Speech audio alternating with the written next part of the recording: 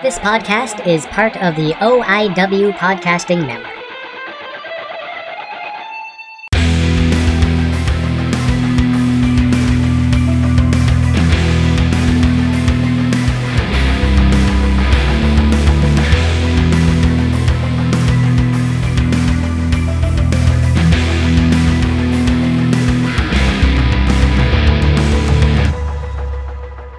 Good morning, good evening, good night, and welcome back to Gyomi Talks, guys. This episode, it's me and Tom once again, and the title is... We got Tom's 10 innovators and pioneers in wrestling that you need to know. So this isn't just another show about you, right? No. That was just top stars of today you would need to know. Oh, okay. This is more... I don't know, this goes back to the Mount Rushmore wrestling thing that everybody's... and a lot of these guys weren't necessarily champions per se, but the stuff they did hugely changed and molded the industry of wrestling into what it is today. Because innovator doesn't mean champion. Yes. It means someone who added to the sport. The way they did something, or just their personal contributions really impacted the business of professional wrestling, even if they weren't necessarily the top guy. Oh, and since it's me and Tom recording, there we go, and that's it. That's better now. Yeah. So we'll start off with a man who's known as the god of wrestling in Japan, Karl Gotch. Debuted in 1950. Fantastic amateur wrestler, of course. Wrestled for Belgium in the 1948 Olympics in both freestyle and Greco-Roman wrestling. The reason the German suplex is called the German suplex is because of Karl Gotch, even though he's Belgian, but it's actually a belly-to-back rear waistlock suplex. But I think we all like German suplex better. Gotch was known for his unprecedented technical mastery of wrestling. He was hugely popular in Japan.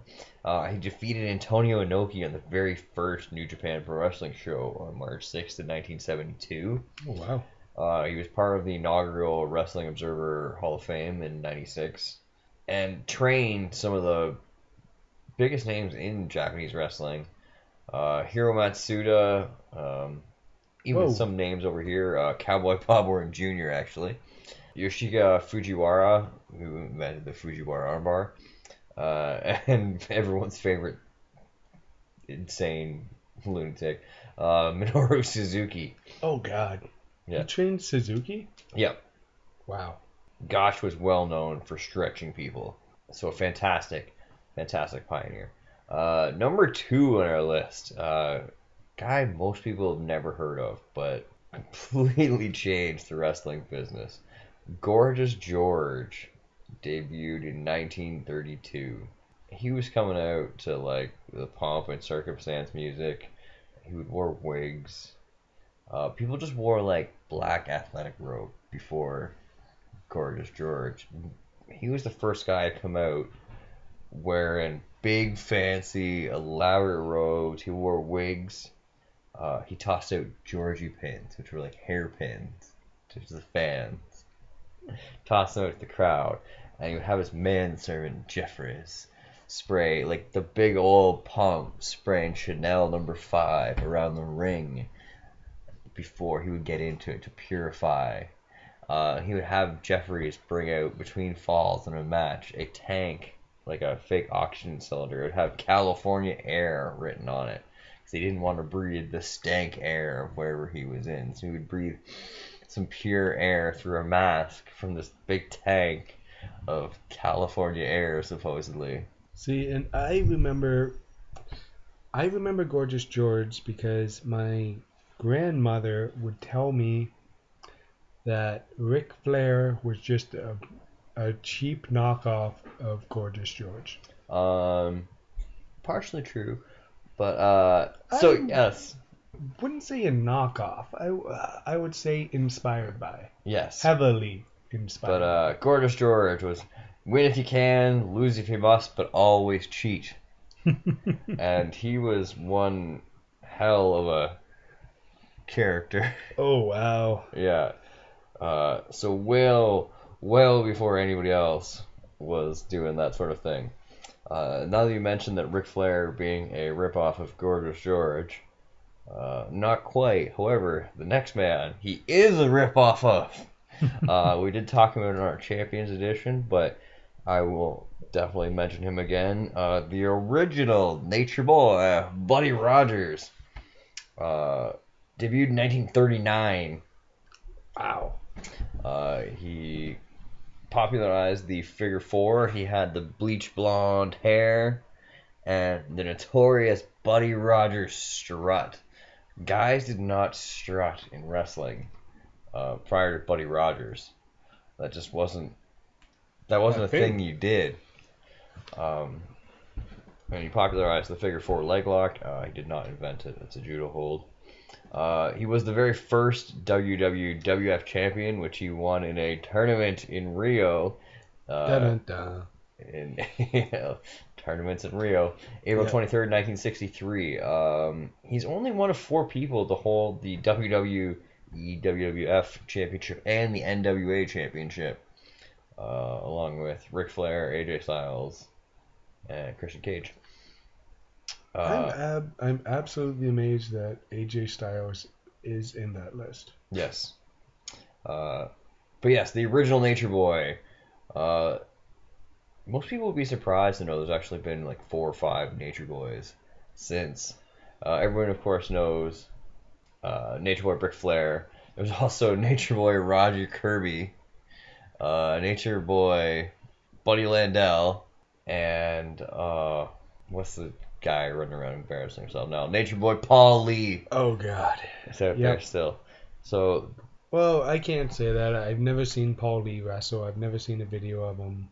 Yeah, no. Does not compare to the Nature Boy Buddy Rogers, shall we say. Number 4 on our list, the man who is defeated in the Rio tournament for the WWF Championship in 1963, Anthony Araka, barefoot boy from the Argentine. Debuted in 1942. Now, a lot of people think the high-flying style is a Mexican or modern thing, but actually, Rocco was drop-kicking and head-scissoring people back in the 40s. Oh, wow. He was an innovator of the Argentinian backbreaker, also known as the torture rack, the running elbow drop. He popularized the drop kick. He did not invent it. That was invented by Abe Coleman back in the 1900s. He was once on the cover of Superman comics, number 155 in August of 62, fighting Superman in a wrestling match. So, if ever there was a sign of popularity, it's that you could whip Superman in a wrestling match. Wasn't that the one they had the red sunlight over the ring, so they were quote-unquote even? I think it was. Why do I know this? Oh, God. I'm a giant nerd. Yeah. Number 5 on his list, we definitely mentioned before, but I don't care. I will never stop talking about Lou Thesz as one of the greatest champions that you should know about. And people in wrestling. I love how a younger talent had no idea who that was. Oh. Just don't be in wrestling if you don't know who Lou Thesz is. How do you not know the Thesz press? Yeah, Lou Thesz. The thing that Stone Cold does when he jumps up people, that is the Thesz press. The STF that John Cena uses was invented by Lou Thesz. The power bomb that 407 big guys use as their finisher was invented by Lou Thesz. So 3 of the biggest moves used by some of the biggest names in wrestling was invented by Lou Thesz. And it wasn't just like his innovative of moves. Also, there's a Hall of Fame named after him, and not like the WWE Hall of Fame or the Wrestling Observer Hall of Fame where it's like an honorific thing bestowed upon you. The actual real Hall of Fame is in Waterloo, Iowa. It is the Lou Thesz George Tragicos Hall of Fame. It is a building It's not a title. So So wait, didn't Luthez also invent the Orange Cassidy kick? I'll throw stuff at you. Yeah. I think I just broke Tom's brain. Thez's ghost is coming for you, just so you know. Oh God.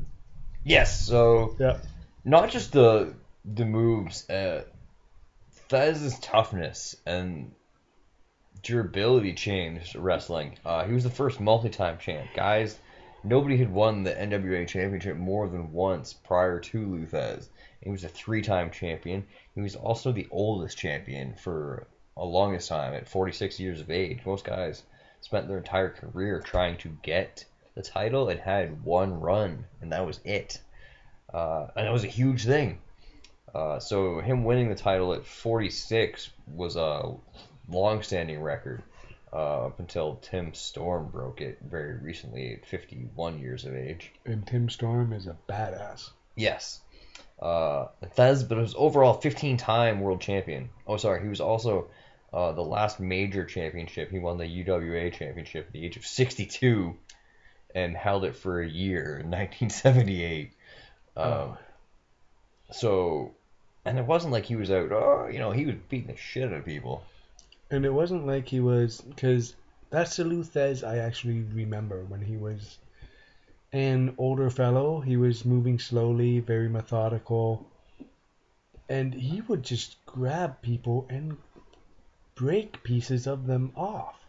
Like that's the Lou Thesz I will remember, because I'll be honest, I've never seen any really young Lou Thesz tapes, videos, DVDs, any of that stuff. It's tough. You got to really dig to find a young Thesz. But yeah, he was also, of course, the longest reigning NWA champion with a 7-year reign and the longest combined reigns at over 10 years. So definitely someone who changed the game. He was also on TV more than anyone in the 1950s. So incredible what Lou Thesz did to change and legitimize the business of professional wrestling. Number 6 on our list, a man who definitely broke boundaries, called the Jackie Robinson of pro wrestling, Sweet Daddy C. Oh, wow. My mother's favorite wrestler. Mr. Irresistible debuted in 1955.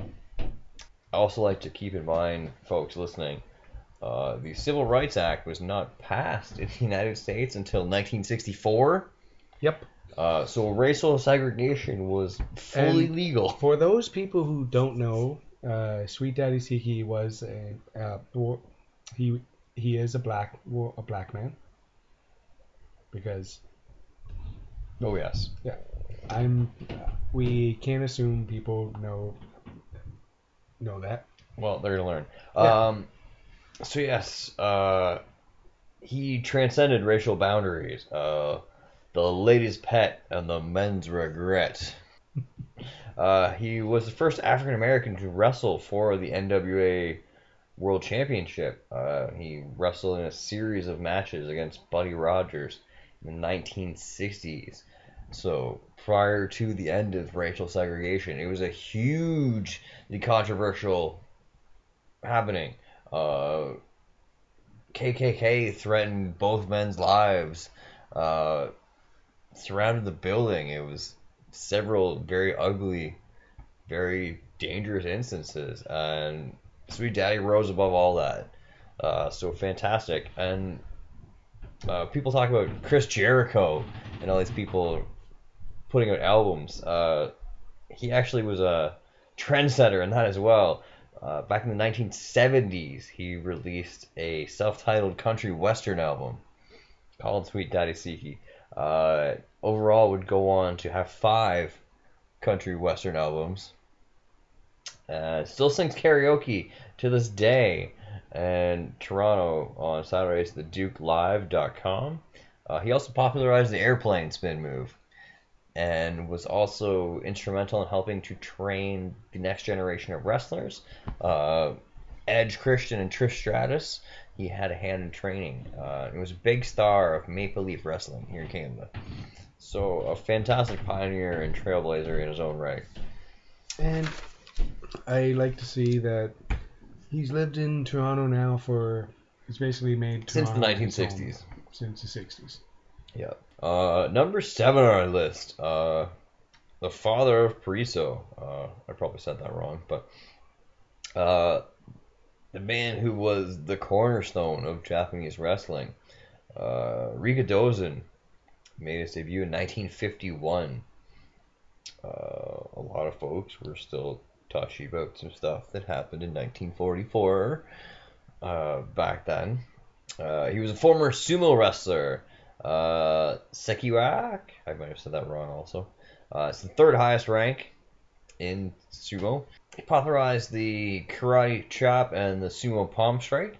He founded the Japan Pro Wrestling Alliance, the JWA, in 1953. There was no large or major Japanese wrestling federations at that point. He helped train Antonio Inoki, Giant Baba, and the Great Kabuki. Oh, wow. He wrestled Lou Thez on May 24th in 1963 in the highest rating ever in wrestling history. Excuse me, with an 87 rating. Pardon? 87 rating, meaning most of the people in the world who had television at that time tuned in to see that matchup. Keep in mind, put that in perspective, the highest Raw rating ever was on May 10th, 99, was 8.1. The Oscars last year, big star-studded, huge television event, garnered a 7.7 rating last year. And even the Super Bowl, one of the biggest sporting events in the world last year, got a 44.9 rating. So half as many people, or twice as many people who tuned in to see the Super Bowl last year tuned in to see Thez Rikidozan. And I have not watched a football game in years. Yeah. Fantastic career, unfortunately cut short at a fairly young age. Still a badass story of how he dies. Was in a bar fight and a Yakuza member stepped on his feet or did something to offend him, and he demanded an apology, and the man refused. And so Rikidozan began beating the shit out of him, and the man, fearing for his own safety, stabbed him. And Rikidozan unfortunately died later of complications of the stab wound. However, the Yakuza member was sentenced to manslaughter, but was so remorseful he still, after being released from jail, calls Rikidozan's sons to apologize on the anniversary of their father's death every year. Oh, wow. Despite the fact that this gentleman, Murata, went on to be a fairly high-ranking Yakuza member, still feels the need to pay tribute to Rikidozan. So clearly we should too. Hey Tom, you know how I've just been overworked, overtired, and just pretty much lazy, eating like crap. So I think I'm gonna go with AR Fitness. And you know, with AR Fitness, the future is here. Online coaching brings everything to you. In gym, in the house, even on Mars. And you get the customized nutrition and customized workout plans to crush your goals. Stop with the fad diets and the crazy restrictions that's left you miserable in the past. Were personal experience, I know. I get bored of eating the same 3 things over and over and over. I'm a cook. And with AR Fitness, you can cook what you want. You learn how to eat properly and train the way you want to train without sabotaging your results. So go check out AR Fitness, and remember, tell them Gilmy sent you. Number 8 on the list, another legend and pioneer, El Santo. Oh, Definitely the man who's considered the father of Mexican wrestling. Yep. I think inarguable, and oftentimes there's a debate over who's the most famous, this and that. I don't think anyone would debate the fact that El Santo is the most famous Mexican wrestler in history. No, he is. Hands down. Making his debut in 1934. He had a legendary career, capturing more titles than I have time to recount in this segment. He starred in over 50 movies. He appeared in an issue of Batman, Batman 66, number 27. His own comic, the El Santo comic, ran from 1952 until 1987. He appeared on Mystery Science Theater 3000, very popular science fiction show. Was famous for never ever removing his mask. He removed his mask one time only in January '84 on a Mexican talk show, a month before his death in February '84. So it was definitely his goodbye to his fans. He was buried in his mask at one of the largest funerals in Mexican history. There is a solid silver statue erected in his honor, as well as a museum dedicated to El Santo in his hometown of Tulancingo, Mexico. So truly, I did actually know about the statue, because if you're a hardcore wrestling fan and you start digging in histories, that photo of that statue always comes up. Always comes up. Because I can't even think of another solid silver statue that's been made. No. I can't think of any other wrestlers that really have statues erected to them. Well, WWE's starting that. But I mean that weren't publicity stunts. I mean that other people decided. Yeah, because El Santo was a part of Mexican. He was an icon and still is an icon of Mexican culture. Yeah, and it's not like, there's nothing else you can compare El Santo to, like, comparatively, like a huge star. He was on everyone's wall. He was all over the country, and everybody loved him. Yes. Number 9 on our list, a man who is often forgotten in the mist of history, but had a crucial role in professional wrestling. Orville Brown was the very first ever NWA champion.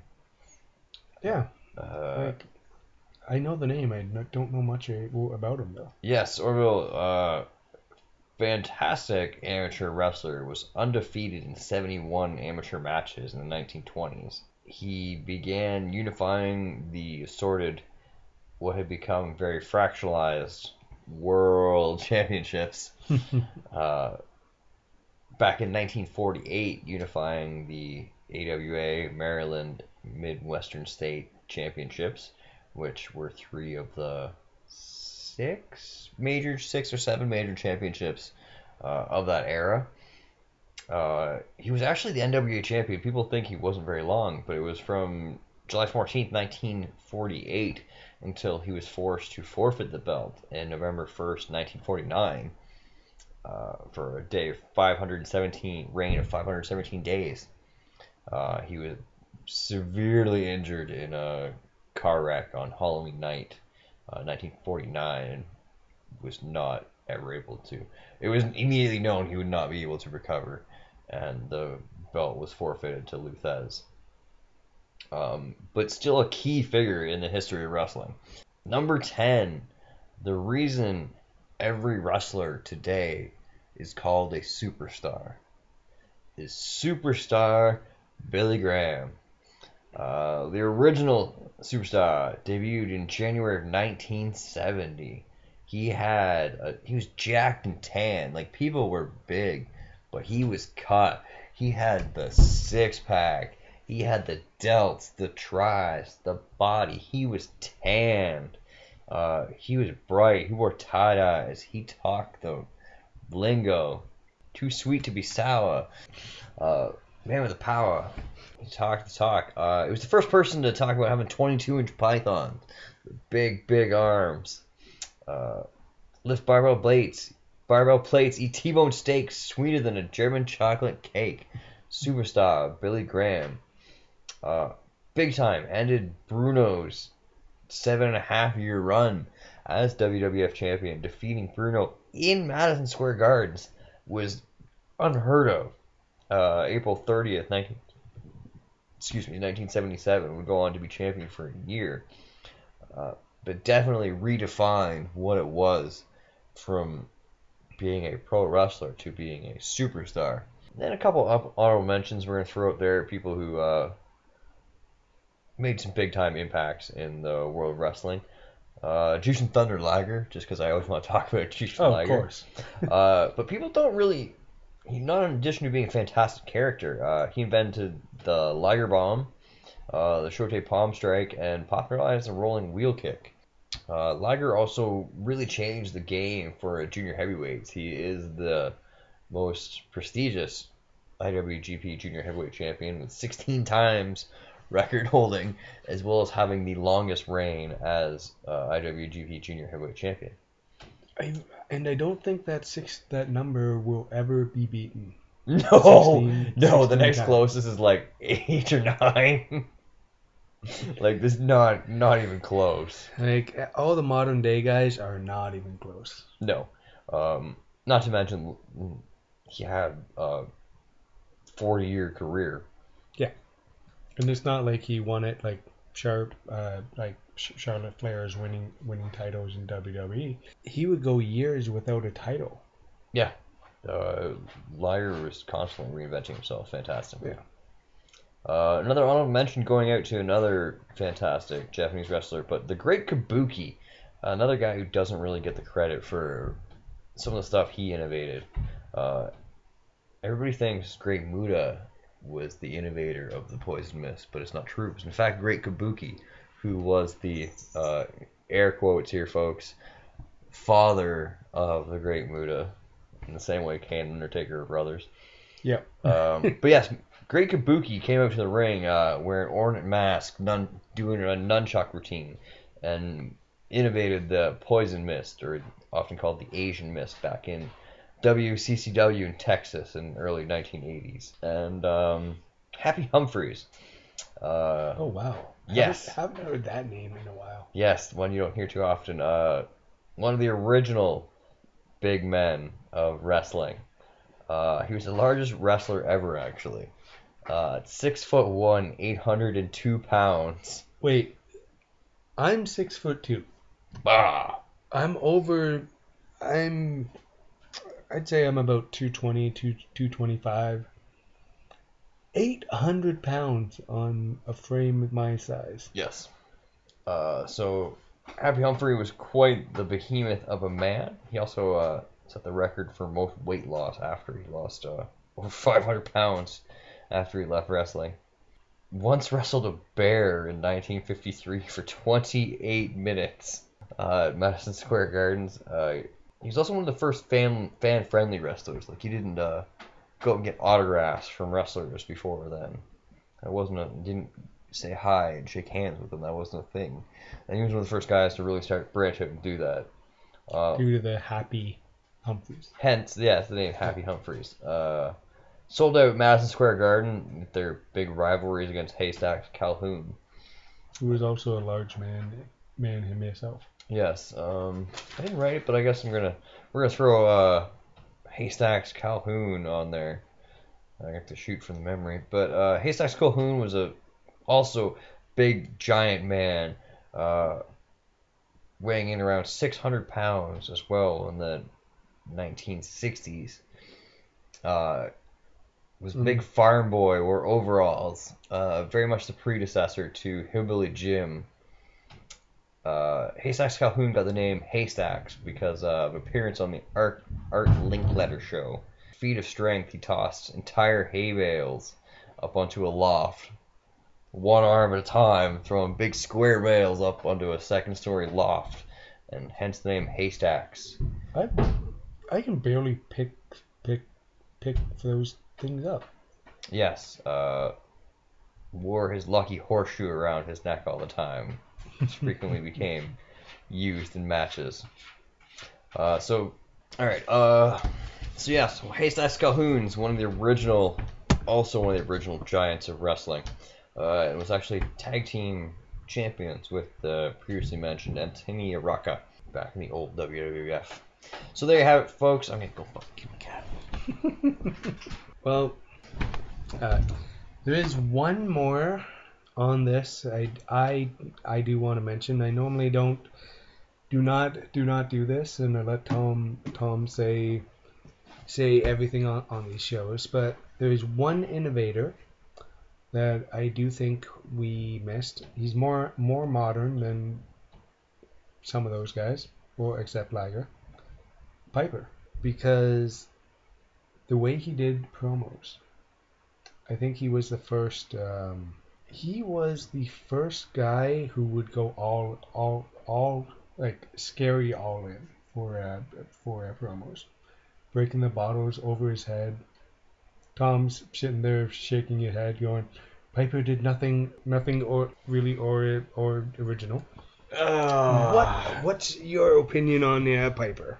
Because I'm a huge fan, but Piper was his promos were fantastic. The going all in and going crazy on the promos was actually a LeDuc habit back in the 50s. Of course, Maurice Vachon, a lunatic, and we'd talk about back in the old AWA, building a pine box for guys. Jerry Blackwell, he's gonna kill Jerry Blackwell and bury him. And built him a nice pine. I built the nice pine box. It's nice and cool down here in the dark. I built this place for Jerry Blackwell. Even going back to Joe LeDuc. Joe LeDuc was famous for during a promo back in the 60s and swearing a blood oath on TV and taking an axe head and cutting open his own forearm and blood running and swearing a blood oath of vengeance. So what you're saying is there's been a lot of dark and crazy guys throughout the history of wrestling. Yes, wrestling has always been very colorful, and I don't think people give the old guys credit. They just think of it like, oh, so, they just did arm bars and headlocks for 2.5 hours and called it a day, and then did the same match every night. And in certain things they would do, very similar things night in, night out, because you're wrestling 300 nights a year, so of course things are going to be similar. But also, they worked on their promos a lot. Yes, and the fact that these guys didn't borrow from, they didn't, they carved this out in the mud and the blood and the dirt, literally. And definitely deserve more credit than they're given by modern wrestling fans, I feel. Yep. And that's why we do these shows. Yes, upcoming editions. We'll talk about some funnier stuff too. I've got some plans for talking about some of the most cringeworthy stuff that we picked on the Attitude Era, so I figure we'll pick on WCW a little bit there. Oh yeah. Everybody's very nostalgic for WCW lately, and I'm like, really? Do you remember when they did? Who's nostalgic for WCW?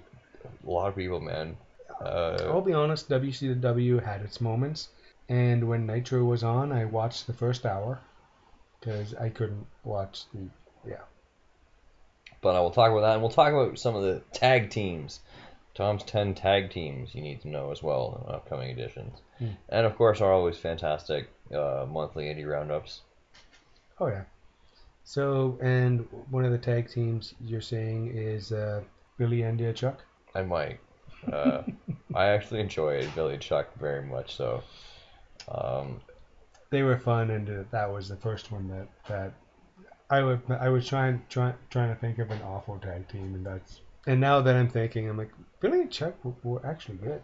Oh man, let's talk about like PG-13 if we want to talk about bad tag teams. You're like Wolfie D and whatever Ice something. Oh god. Or Public Enemy versus Public Enemy anywhere other than ECW. Public Enemy versus the Acolytes. Oh man. No, that was fantastic because they kicked the piss out of them. But I actually saw it live, and I'm like, what's going on here? Johnny Grunge trying to cover up and hide. Yep. And then you can just hear the pause and Dave Chappelle like, it was at this moment Johnny Grunge knew he fucked up. Because it's like the When Keeping It Real Goes Wrong series from the old Chappelle show, but yep. Never seen Farouk move that fast ever. Ever. Go watch his old NWA stuff. No, I did. I've actually watched Ron Simmons. Never seen him move that fast. Yeah. When that chubby dude was running from him and he grabbed him by the face. That was great.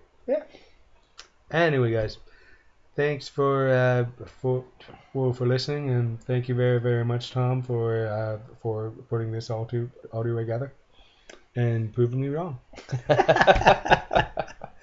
Bye, guys.